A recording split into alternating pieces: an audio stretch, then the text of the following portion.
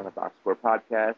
I'm your host, Dave Gershman from White Plains, New York, and from the Greater Toronto area. I'm being joined, as usual, by Matt Clausen. Matt, how are you? Good, Dave. It's been too long. It's been really long, and I said as usual. We've been trying to get you on as much as possible, but both of us have been extremely busy over the past month or so, but glad to be back on the podcast with you.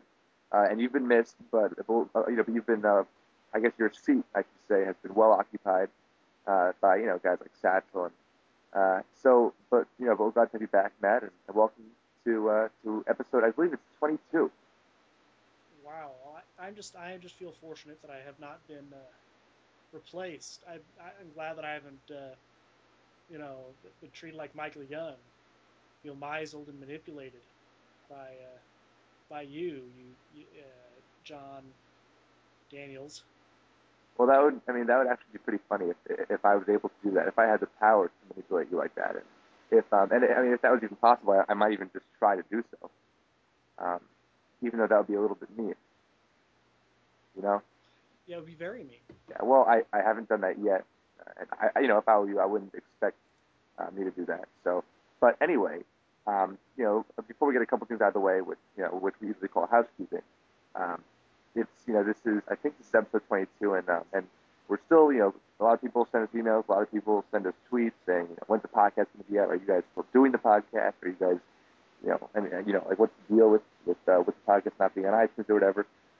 We're still doing the podcast as much as we can. Obviously, Matt, you and I have been extremely busy, but we do encourage you to keep listening. If you would like to send us emails, and Matt, you and I. The reason we've been so busy is because we keep checking. Trying to sort through all our fan mail. It's we actually have had to create a new email because Gmail wouldn't let us keep the email because we ran out of space. But if you like to send us emails, you could send your emails to dtvquestions@gmail.com. If you'd like to follow Matt on Twitter, he is at devil_fingers, and I am at Dave_Gershman. If you'd like to check out Matt's work, I believe it's Monday, Wednesday, Friday. Am I right? On Fangraphs. Yeah, at Fangraphs, and I usually do a chat on Thursdays at noon Eastern time. So if you're a West Coast person, make sure you set your alarm clock to 9 Pacific time, and try to get on. Fangraphs. Matt is very, very has always wanted to answer as many questions as possible. If you'd like to read my work, you can check out my stuff at Beyond the Box Score, obviously, and I'll have a post. If you're listening to this Wednesday or Thursday rather, I'll have a post this past Tuesday. So if you'd like to listen to the podcast on iTunes, just search Beyond the Box Score podcast. And our good friend Adam Dorowski, weekly. Well, I guess every time the podcast is posted, he adds the feed. I guess to the iTunes. I guess whatever you call it. You can download it there. So that's pretty cool. And Matt, before we get started, I know that there has not been that much news in the baseball world as of recent, but there was a giant hurricane, and I think our listeners are wondering, because they haven't heard from you in a while, they're wondering if you are okay. Are you okay, Matt? Yeah, we didn't really get it up here, so. Okay, good. It hasn't been a problem. I was a little worried. Well, I thought you were in the heart of things. You Well, live in New York. I was in the heart of things, and it was funny because obviously yesterday was a disaster. I mean, there was rain. It was like buckets, literally. I mean, I went outside and I was drenched in an instant. But it's funny because today was one of the most beautiful days you could ever imagine. Like 75, it was 70 degrees. It was sunny. There wasn't a cloud in the sky.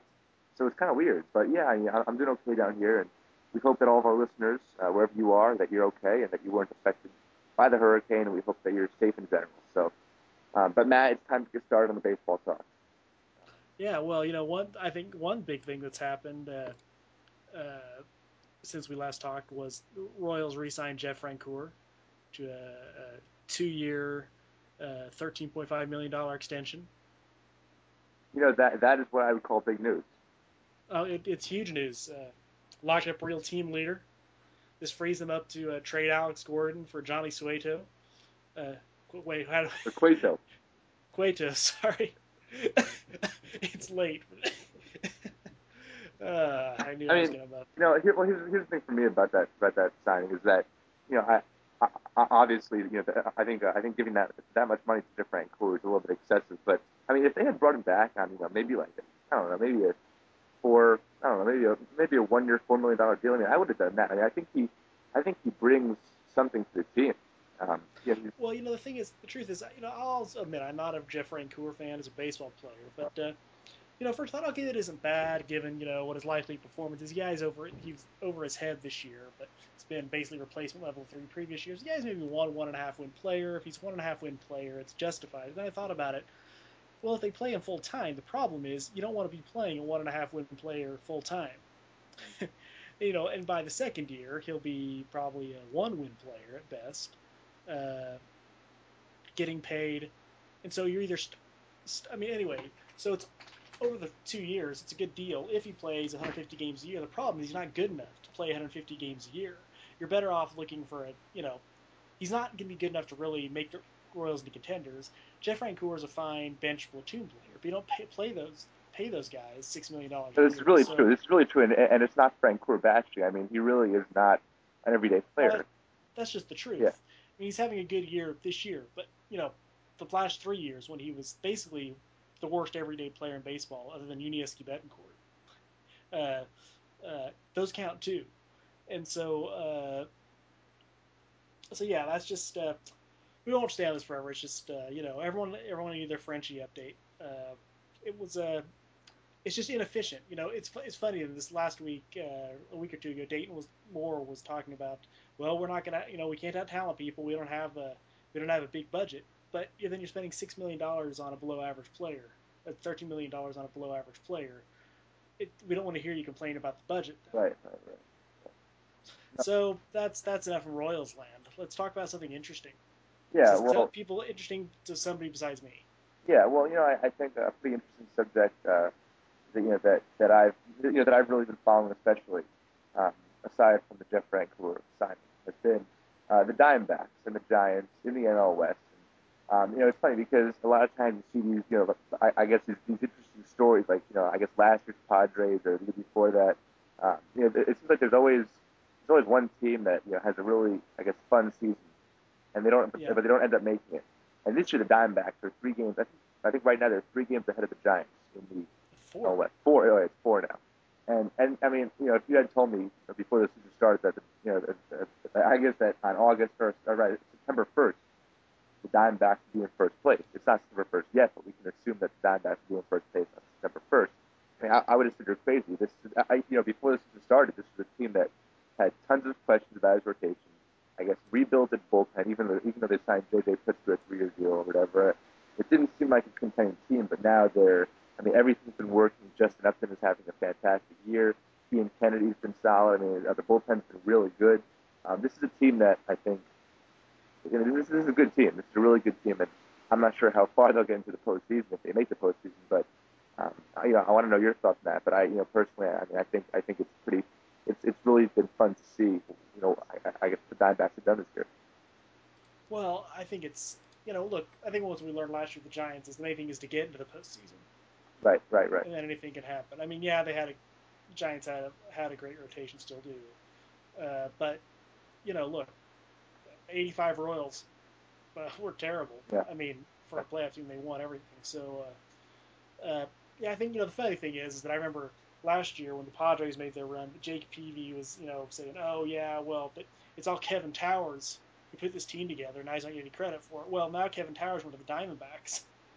This is the team that Josh Burns put together uh, for the most part, and he's not getting any credit for it. I'm not sure how they're doing it. Obviously, Justin Upton. People remember that Kevin Towers floated Upton as a Yeah. trade. Yeah. Yeah, no one's talking about that now. He's obviously having a great season. Mainly, a big part of that was cutting out on strikeouts, putting the ball in play. Uh, his walk rate actually is might have got down. Uh, Sounds a little bit familiar, doesn't it? Yeah. Uh, yeah, his walk rate's the lowest of his major league career since his little 2007, short partial season debut. But he's hitting for crazy power. there's other sort of surprise contributors. Ryan Rob. Ryan Roberts. They've been great in the field, especially their outfield between Upton, Young, and Para. Those are three tremendous defenders in the outfielder. And sorry, in the outfield.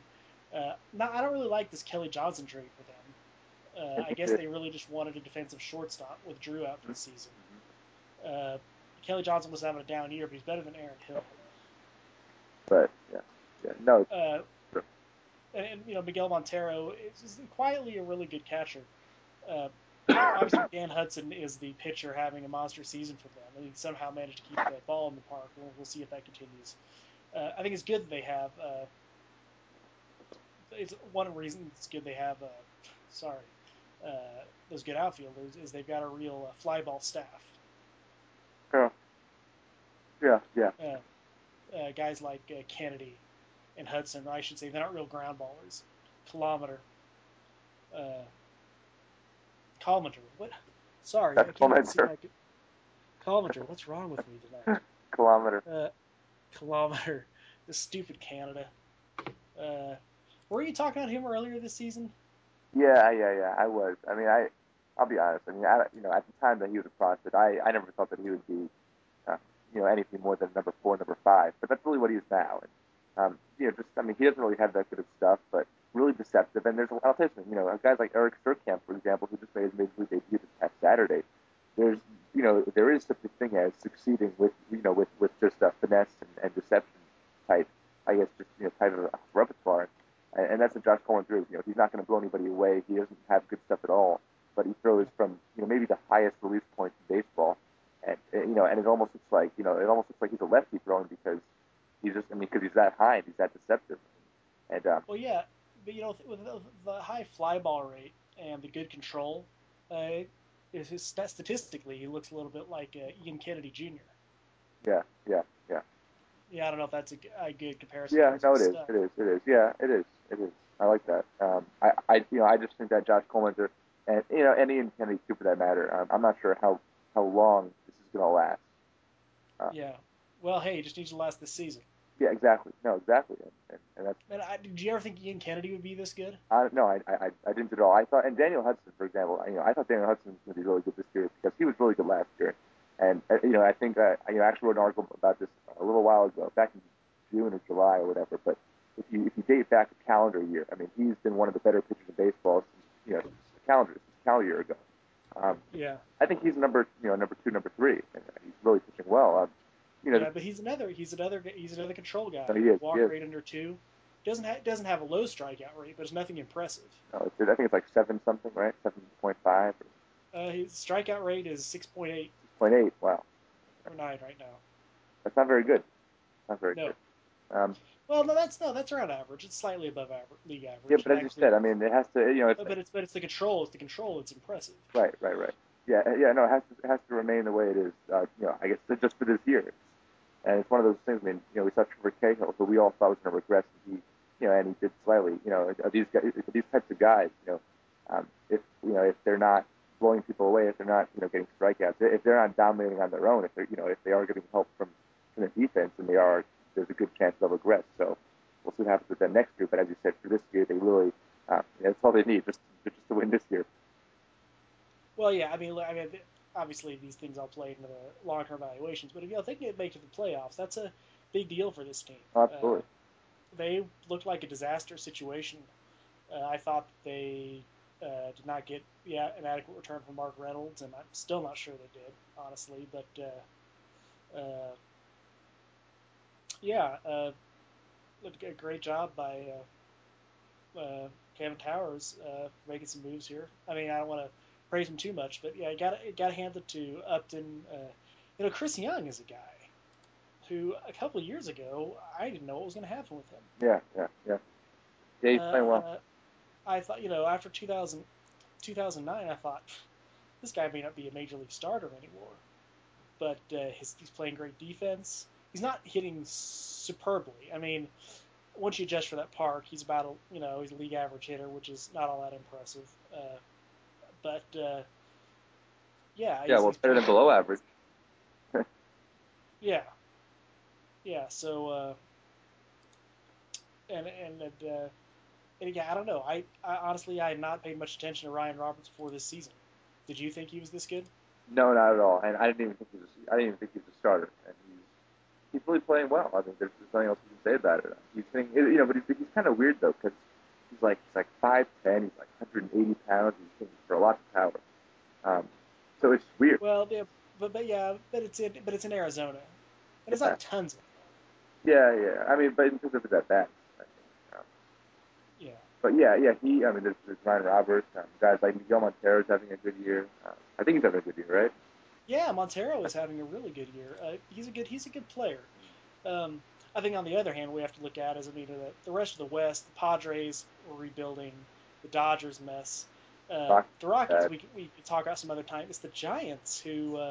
I thought the Rockies are going to win. We talked about the Rockies before. We'll talk Chase about them again. Hamilton. They obviously are doing one of their weird sort of kind of rebuild, but also sign guys to 10-year contracts, the same type of thing. I don't get it, but the Giants, they pitched well, but their offenses, their position players, it's falling apart.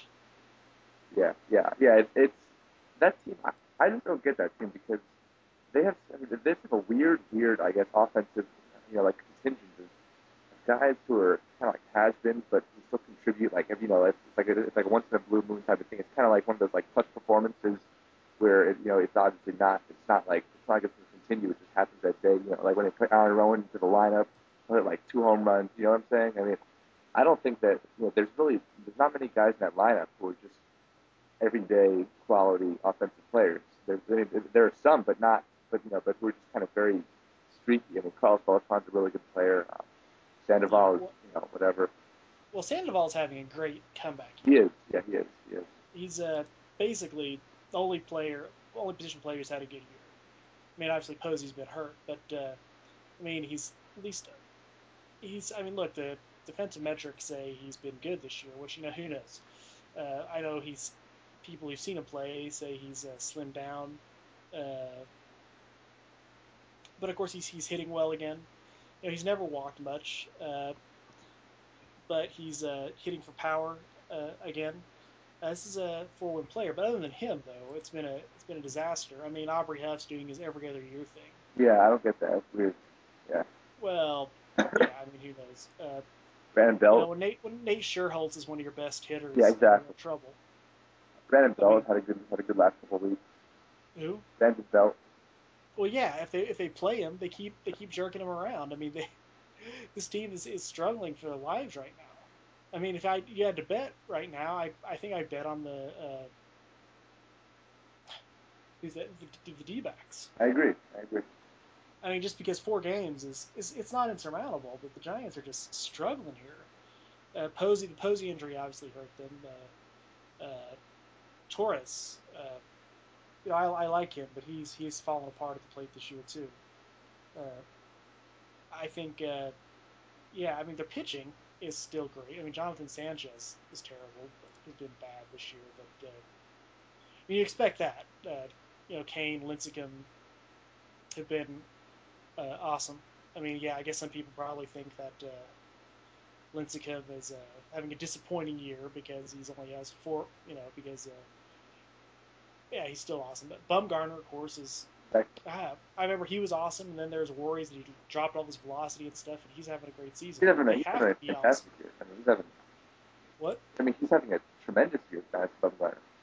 Yeah, but I mean, it was 2 years ago when he was still in the minors. Yeah, There was yeah, that's right. worries about his Yeah, velocity. And he came that's back, and Armac. he's a. But yeah, I don't know what they're gonna do. This is not a young team. They need to win. Isn't what happened? Am I remembering correctly? Isn't why can't I remember this name? But isn't Wilson out with an injury? Yeah, he is. Yeah, he's hurt right now. I think it's oblique trauma or something like that. He's hurt right now, but still the bullpen is excellent. Yeah, they have Wilson's walking a lot of guys this season. he hasn't been as good as he has been in the past. He's had trouble. I think he's lost a little bit of velocity. I think he's lost a little bit of velocity. I'm not sure, but Yeah. well, yeah. Well, do you want to move on and talk about another interesting story going on, which is the I think this is I guess a division, um, or not really a division race, but I guess a large discussion that's happening is the Justin Verlander situation. And now that he got his 20th win, there's people are jumping on the bandwagon. But I know your colleague Jack Moore wrote an article today, a very good article about Verlander as a possibility for 25 wins. Huh. Yeah, he could do it. He could do it. I don't think, and I'll be honest, I think Verlander is a Cy Young Award winner. I think a lot of people do. I mean, who cares about 25 about pitcher wins? Yeah, it wasn't the Cy. I guess now there's always they're going to talk about him as the MVP. Yeah. A couple of people were written about that. Well, you know what? I don't know. I don't think. I mean, whether he will or not, I don't think he will because voters don't do it, and I don't think he should. Look, if they didn't vote for Zach Greinke in 2009, they shouldn't be. When he was not only the best player, he's the best pitcher in the AL. He's the best player in the AL. Even though Mauer got it because of his batting average. Even though Greinke was more than almost 2 wins better. And Verlander, there's like Jose Bautista's clearly been the best player in the American League this season. And then there's like 2 or 3 guys in the Red Sox who've been as good or better than Verlander. So, I mean, look, Verlander's a great pitcher. He's not even pitching as well as he did 2 years ago. No, it's true. Yeah. I mean, he hasn't even had his best Verlander season. But this is what Although it's a great, don't get me wrong, Verlander's having an awesome season. Yeah. But he's not. I just I think I think pitchers should be able to win the MVP. That's what the award's called. That's what it means. I think it's stupid that people are saying Bautista shouldn't win it because he's not on a team that's going to the playoffs. Well, what does that even mean? Right, exactly. Well, okay. Well, hold on. This is what I'll say. All right. And I know you know this. I know this. A lot of people who know their shit know this.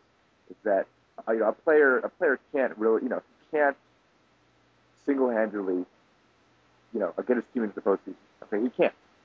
So it's ridiculous to knock a player and not give him the MVP award because his team is having a bad season when he's having a tremendous season. Okay, Bautista is the best player in baseball. He is the most. He is the best player in baseball, but there's been a precedent set to give that award to the player who helps his team the most while having a great season, while his team is having a great season. And it's ridiculous, but it's just the way it is. So what I think is listen, I think Bautista is the MVP. Okay, and I said that, and I think you said that too, right? But but don't you think the voters? The voters. I hate to say this is what I think. I hate to say this, but I think the voters are going to say, well, Bautista's on the worst team or whatever. Bautista's not on a good team, and Adrian Gonzalez, Ellsbury, and Pedroia, you can't give one of them the MVP because they all, because they're all on the same team or whatever, and it's not like one of them is single-handedly doing it. So then the voters are going to give it to Verlander. I don't think it's going to happen. I'm just saying there's a chance. So, but I think but if the voters if the voters know what they're doing, they're going to give it to the best player in baseball, and that's Joey Bats. Yeah, they've done it. They've done it in the past. I just don't see how he can't It was get it. Was it Welch? Was it Bob Welch who won the MVP? Or it was Dennis Eckersley who won the MVP as a pitcher back in 1990 whatever, right? I don't remember. Yeah, I think it was back in '93. Eckersley won the MVP as a pitcher. It's happened in the past. I don't think it should happen. Yeah. But so. Well, speaking of Zach Greinke, though, we should talk about the Brewers have been on a tear. We should talk about that. Since the break, I don't even. Do they? The funny thing is, do they have I'm not even sure they have a positive run differential yet. They've been in. No, they have a positive run. No, sure they have a positive run differential. I'm not sure that they. I'm gonna look it up here. You can hear my nerdy clicking here of my keyboard, and see what their Pythagorean record is. They're 10 games up as we speak. I don't know if that doesn't include tonight's games, and I don't know if they're done yet. They're not playing tonight.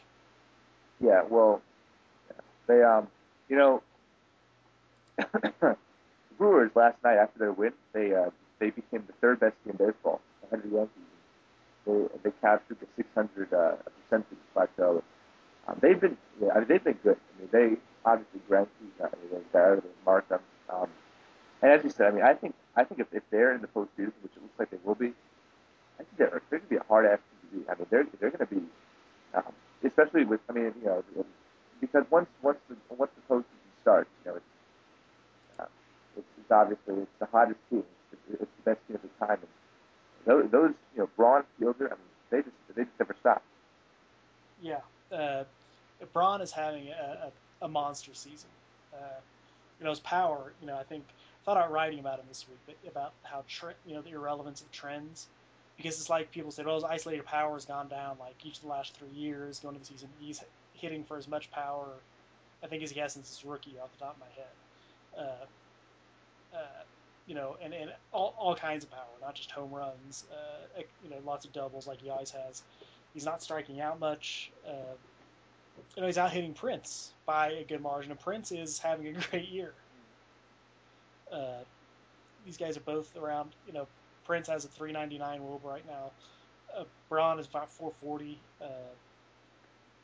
That's just they're doing it. What's scary is they've done this with Weeks on the DL. He's not ready to come back, and Carlos Gomez is out. I think he might be done for the season. I'm not sure. Yeah. I think the one thing that it actually has come up, I guess, but is that Nigel Morgan is having a really great comeback He year. is. Yeah. I mean, he was good in 2009, and he just had a horrible 2010 on and off the field. Well, I mean, his teammates really, from what I understand, did not like him in Washington. Right. Yeah. No. I mean, he was, especially after all the incidents. He was. I mean, he was crazy. I mean, he was definitely a distraction. And I understand why they didn't like him back then. It just seems weird. It just seems weird that that he goes to he goes to Milwaukee. Well, they got him for not much. I don't remember, it was for a reliever. Basically, the game, I think. Basically, it was Washington gave him away, and if he's had a 3-win season. Obviously, he's been pretty lucky on balls in play, but he's a fast. I mean, basically, he's just doing the same thing he did in 2009. Corey Hart has been on fire. This whole team's been on fire. And, it's funny. Greinke supposedly had this down year. I mean, look, what is there more to say? Look, yeah, Markham and Gallardo have had good years. Basically, Greinke came back and has been an absolute monster. He's still striking out almost 11 guys every 9 innings. He's walking 2. Those are like best reliever in the league numbers, and this guy's a starter. Yeah, people are gonna look at his ERA and say it's not pretty, but those people aren't listening to our podcast. Right. Or if they are, hey, if you are listening to our podcast and you think ERA means that Greinke's not very good, I would just recommend you read up on defense independent pitching. That's all I'll say. And that's that's a heck of a 1-2-3 punch. Greinke, Gallardo, and Market in the playoffs, and that's gonna be really dangerous. I'll be pumped to see Greinke versus Halladay in the playoffs. And then you have Gallardo versus Hamilton, or Gallardo versus Lee. I mean, it's an excellent rotation. Yeah, I mean, it's and they have a good bullpen.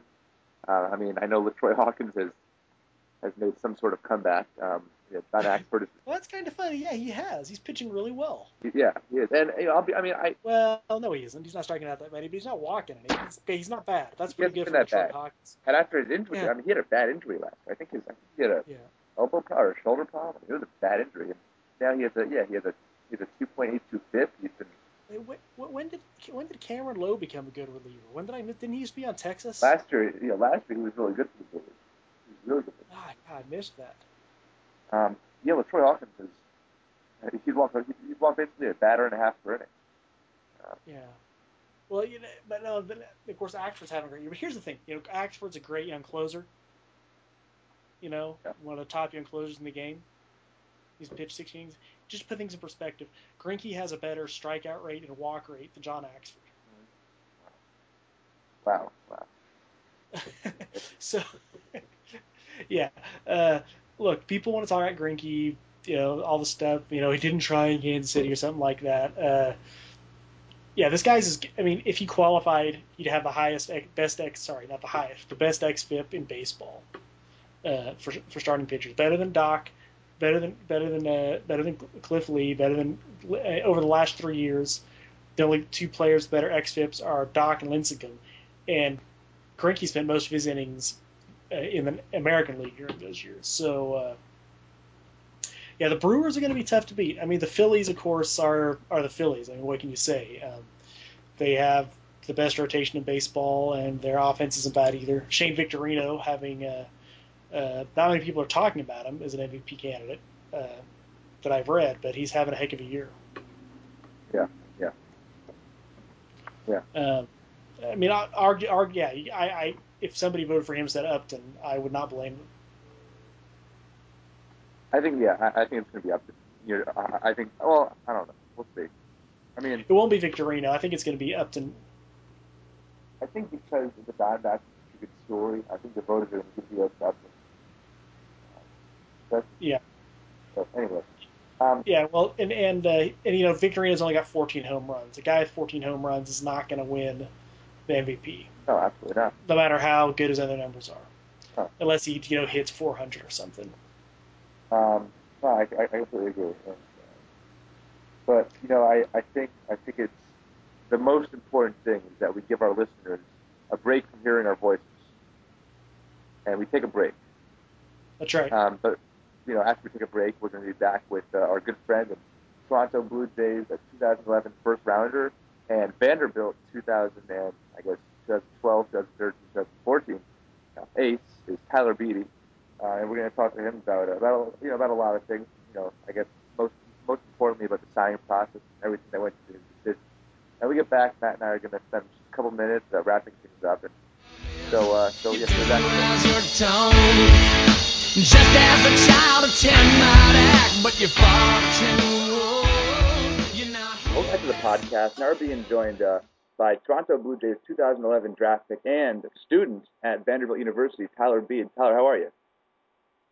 I'm doing great, thank you. How are you? Doing okay. Is it Beede or is it Beede? It's Beede. It's Beede. Oh, I'm sorry. It's Tyler Beede. And Tyler, I guess we just get right to it. I guess it's been a week since you started school, right? And that's right. And about 2 weeks since I guess the draft signing deadline passed. So now that school started, could you just talk about I guess just if I guess what you've seen so far in school has lived up to the expectations after choosing to attend Vanderbilt? Yeah, it's definitely what I expected schoolwork wise and baseball wise. Classes are 2 a day, 3 a day. Getting the 3-4 hour homework a night and all that. We got study hall. Baseball conditioning, they're working us hard. We're setting goals for ourselves, trying to win a national championship. So obviously it's going to be hard work. And, we got a young team and we got a lot to learn right away. So, we're picking up a lot fast. We're having meetings and doing a lot of that. So it's definitely what I expected. We're having a fun time, just meeting all the guys and kind of getting down to business, both on the field and in the classroom. So you could basically say that that I guess Vandy is better than what you thought it had to be. I guess a couple weeks ago, or even when you got the commitment. Yeah, definitely. I knew it was going to be a fun time, and it's definitely exciting. And there's a lot of Jays fans who are listening to this podcast, obviously. And I don't want this to get too dramatic, but could you just talk about your decision as a whole and everything that went into choosing Vanderbilt over signing with the Jays? Yeah, definitely. I mean, I committed early on when I was a junior, but I fell in love with the school kind of when I visited when I was a freshman. I kind of always saw myself coming here. I think the kind of relationship I had with Corbin since the beginning was really unique and one that many players and college coaches don't really have, and he has that with all of his players here, and that's what makes him a great coach and had the success he has. So I think getting down here, I knew it was going to be special. I knew we were going to have a special team, and the chance to win a national championship in itself was drawing me down here. But the academics was very important, the education, and obviously the opportunity that the Blue Jays presented me with was an amazing one, and I'll never forget that. But at the same time, I was excited about coming to Vanderbilt, and I thought I made that very clear. So getting down here was fine. I was very excited about it the whole summer. But at the same time, I was very excited about the Toronto opportunity as well. But it just didn't come down to a big factor, and that was fun. How tough of a decision was it? I mean, like, did it get to the point where you were, where you had almost maybe considered actually taking the money and signing with the Jays, or I guess did the negotiations change, throughout the 2 or 3 months, I guess between the draft and the deadline, or did you at least, was it a decision that you really thought out hard and it took a lot of time out of you, it took a lot of time out of your life to make the decision and whatnot?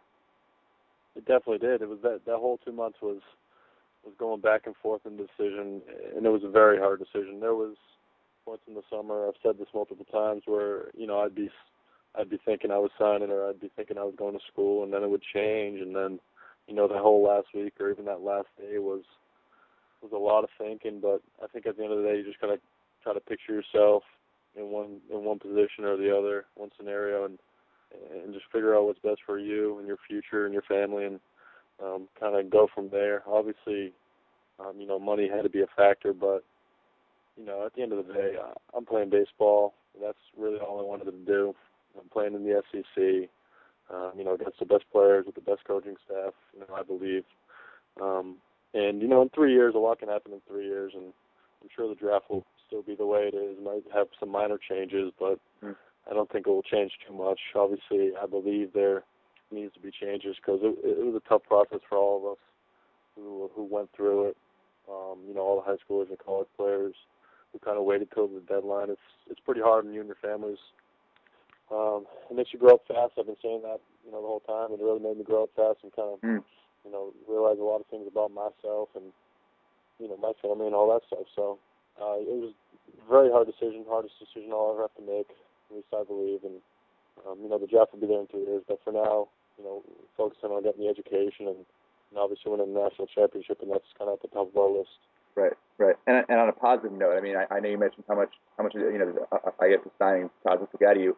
Do you feel that it made you stronger as a person? I mean, obviously a lot of people, a lot of players who get drafted, most of them sign, and most of them, don't have to make that, I guess, that tough a decision if they're either at college, because, there's no commitment to make if they're at college, they just stay at college or sign, or other players don't have as strong of a money offer or whatever.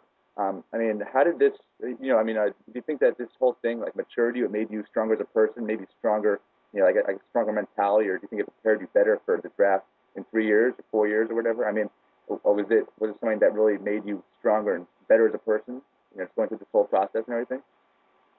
Yeah, I mean, I definitely learned a whole lot going through the process. Just, my dad obviously is a baseball junkie, and he studies the game, and he was all in the process. Me and him both were learning this stuff every day, and he was teaching me, all the things to kind of say and know about the process and what to expect and kind of what to prepare for. So, since from the beginning of that, the whole draft process, even before, senior year in that spring, he was kind of preparing me for it. And, I knew it was going to happen. I kind of knew the gist of it, but just kind of going through it and living it was something unique and something that was, fun to experience, exciting and hard at the same time. So, it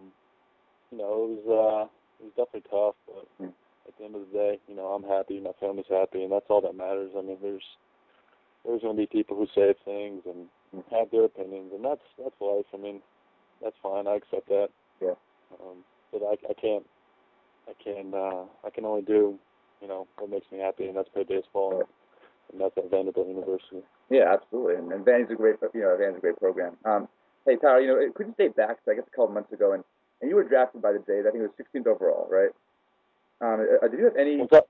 When you were drafted by the Jays, it was 16th overall, right? 21st. 21st. Sorry. Do you have any idea that the Jays were going to draft you? I mean, was it one of those things where, after your father sent out that letter to the organizations, was it one of those things where, where the Jays had notified you that they were still going to take you, or I guess what was your mindset heading into the draft? I guess also knowing that you were going to sign regardless. Yeah, I really didn't think Toronto was going to draft me. I know you kind of expect like a call before the pick. At least that's what I've heard from certain kids, that they say they get a call. But I never got a call saying that they were going to pick me. I think if you watch one of their draft videos, they kind of just base it off talent who was at the top of their list. And, I was there and I got the call or found out actually, when Bud Selig announced my name. So that was exciting, I had all my friends there. But, I wasn't expecting Toronto. Knew they were interested. Obviously came to a few games in the spring and met with Andrew before. But, I was expecting maybe a few other teams to draft me. Obviously Boston was interested and a few other teams in the later first round and supplemental. But, yeah, I sent a letter out, and I was expecting the drop. I mean, I didn't know what was going to happen, but it was definitely a little bit of a surprise. But it was a great moment. I was very happy to have all my friends there, and it was exciting. So there were no negotiations prior to the draft that maybe they were even maybe yanked off the table. There was still there's nothing that would have made it clear that you were that you had a chance to sign. It was still just the commitment that was on the table and the money that the team would be offering, right? Exactly. There was nothing before the draft. I was pretty set on college, and I feel like teams knew it was going to be a big risk, and it was going to take a lot to draft me. But Toronto went ahead and picked me based off their board. And I know you mentioned Boston. Was there any chance that if the Red Sox had taken you, would your decision be different, or was it still the same guidelines for a team to sign you? No, it would have been the same either way. I can't really say if they picked me or not, but no, it would have been the same mindset. Would have stuck to the same number. It doesn't matter what team it was, because it was a strong commitment to Vanderbilt, and I was pretty set on coming here. Can you talk about?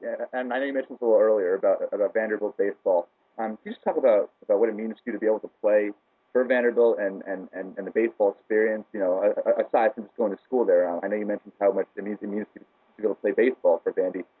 Just talk about, I guess, just playing baseball there opposed to Toronto, and just what you expect of playing for Vanderbilt.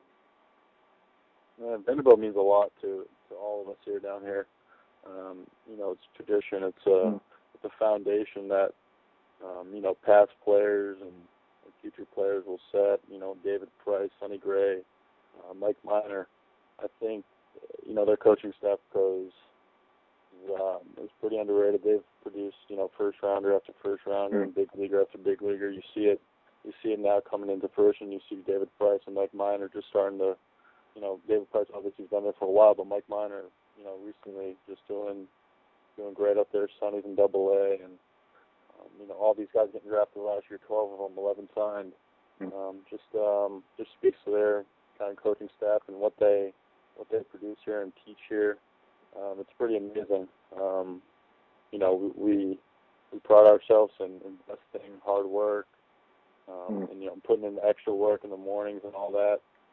It's pretty exciting, and we become a team. I think that's what's most important.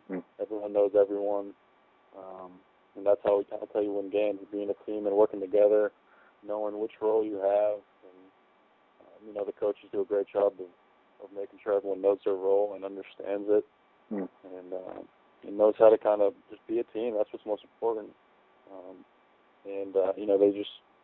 They do a great job. Coaching staff's amazing. They're real close to their players, and you learn this all. Right. Corbin's teach every day, and he's always impressing us. So it's a fun time. It's something we want to work for, the national championship, and we want to win it for this university. They only have, I think, one national championship in bowling and something like that. And we want to win it for the university. We want to win it for all the past players and especially Coach Corbin and this coaching staff for. They've been working hard for 10 years now, and I think it would mean a lot for us to win it for them. And as a pitcher, what are you trying to work on aside from just getting better in general? I mean, obviously, this is going to be your first year playing for Vandy in the spring. And what in particular are you, or I guess what in particularly are you going to be working on just to make yourself a better pitcher in general and whatnot? Yeah, well, there's always something to work on. I think a lot of it is. Refining your mechanics, making sure they're, repeatable, you're getting good balance, and, mechanics is big. There's always something to work on with your mechanics, and Obviously, your command, it's never perfect. You look at Roy Halladay, you think he's a perfect pitcher, and he has his off days, but for the most part, he can hit any spot he wants to, and I think that's kind of what we all strive for is, command of all 3 or 4 of our pitchers, and that's something we'll always work for, and that starts with mechanics and kind of setting a good base. We'll work on kind of repetition and throwing that curveball for a strike, and whatever it is mechanical-wise, we'll focus on that and work on that. But I think, working on command of, the change-up, the curveball, and being able to throw those pitches and kind of hitters' counts to get them off balance, because that's the key. Hitters are all about timing, and if you can mess up the timing, then you can win most of the time. So, being able to throw those off-speed pitches and focusing all on the mechanics and all that stuff is kind of what we'll focus on down here. I know, and I just want to ask you just a few more questions. I know you're busy today, and you have a new workout to get to in a little bit. But Tyler, have you envisioned or have you thought about 3 years down the line, if you get drafted again, which you're obviously expected to, maybe even in a higher spot than you were this year, maybe even a top 10 pick, who knows? But have you given some thought to what the signing process could be next time, or just how it's going to go for you, and money, whatever? Just have you thought about being drafted again? No, I really haven't. I was just thinking about getting down on campus. That was kind of my first thought after the deadline. A lot will happen in 3 years. I don't know where I'll be. I'm just focusing on, winning with this team and this group of guys. The draft will be there, and I'll be there as well. So we'll see.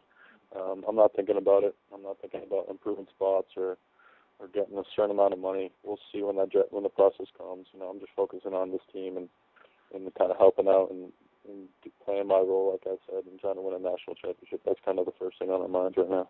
I know that you're also on Twitter, and you've connected a lot with the Jays fans from the time you were drafted, and they, that's when most of them heard about you, and still, there's a lot of Jays fans still following you on Twitter. What was it like to get all the all the love from the Jays fans and have them I guess what was it like to connect and feel like like they obviously cared about you, obviously, and they really wanted you to sign. So what did it feel like just to be just to have that connection?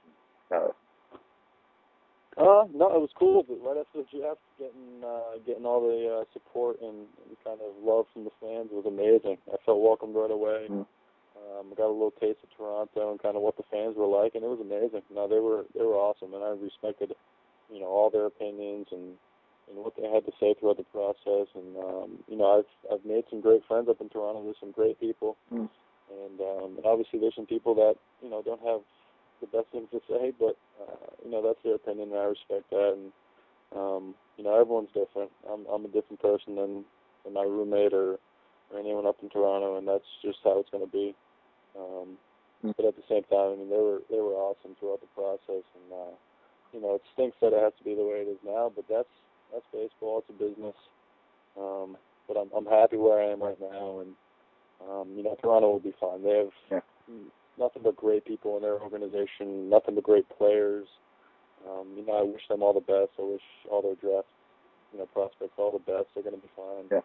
I'm excited to kind of follow them and see where they go. I know they have a bright future, and they're going to be good. They're going to be at the top of the AL East one year here soon, and that'll be good. It'll be good for them, and they deserve it. They've been working hard. Farrell's a great guy. I remember when he was with Boston, he obviously won the World Series and helped that pitching staff. So Toronto's awesome. Their organization is great, and I can say nothing good things about them and those people. Well, Tyler, first of all, I want to let you go, but hey, listen, man, I really appreciate you stopping by and answering some questions. I'm sure the Jays fans still care about you, and I'm sure maybe a few years down the line, who knows what will happen? Maybe the Jays will take you again. You'll get another chance to sign. But hey, listen, man, good luck this year, and I definitely wish you the best. And thanks for joining us, Tyler. Yeah, thank you for having me. I appreciate it.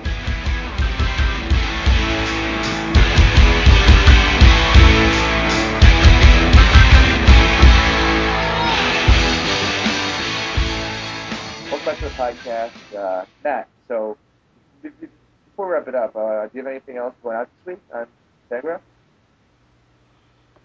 Yeah, but it's going to be a surprise. Okay. In the next week or two, or I don't know when people are listening to this, I'm going to have a post up about why September matters.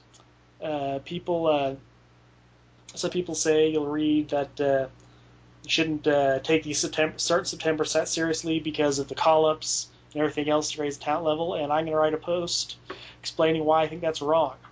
So that's one to look out for. How about you?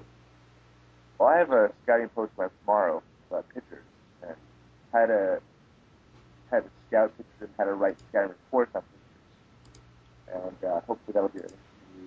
Yeah, well, that was a big. We forgot to mention that earlier. That you had your big post that went over really well on how to read a scouting report. Yeah. I was really happy about that. I really appreciate all the kind words from everybody. And I mean, it's funny because it's one of those things where, and I'll be honest, I really have a tough time, like doing research. I have a tough time compiling data from Fangraphs. I mean, I love that stuff. It's just sometimes hard to relay it into a post. And when I wrote that scouting article, I mean, I didn't even look at any stats. I didn't even do any research. I didn't even have internet connection. I wrote it on Microsoft Word because I was on a train, and I just saved it. Oh man, you're so desperate you had to write it on Microsoft Word. I mean, I had no choice. I was on a long train to Boston, but yeah, I mean, it just felt really good. It was it was my favorite post I've ever written. It just felt really good to write. Hopefully, I'll get a similar positive reaction to my post tomorrow on scouting. But yeah, I'm looking forward to your September post. Hopefully, that'll be out at a time that I read it very comfortably and not have any distractions like hurricanes or power loss or whatever. But Yeah. Hey, man, it was really good talking this week, man. I'm really glad you were able to come back to the podcast. I guess we'll do this again next week. Yeah, good. Well, have a good weekend. Bye, man.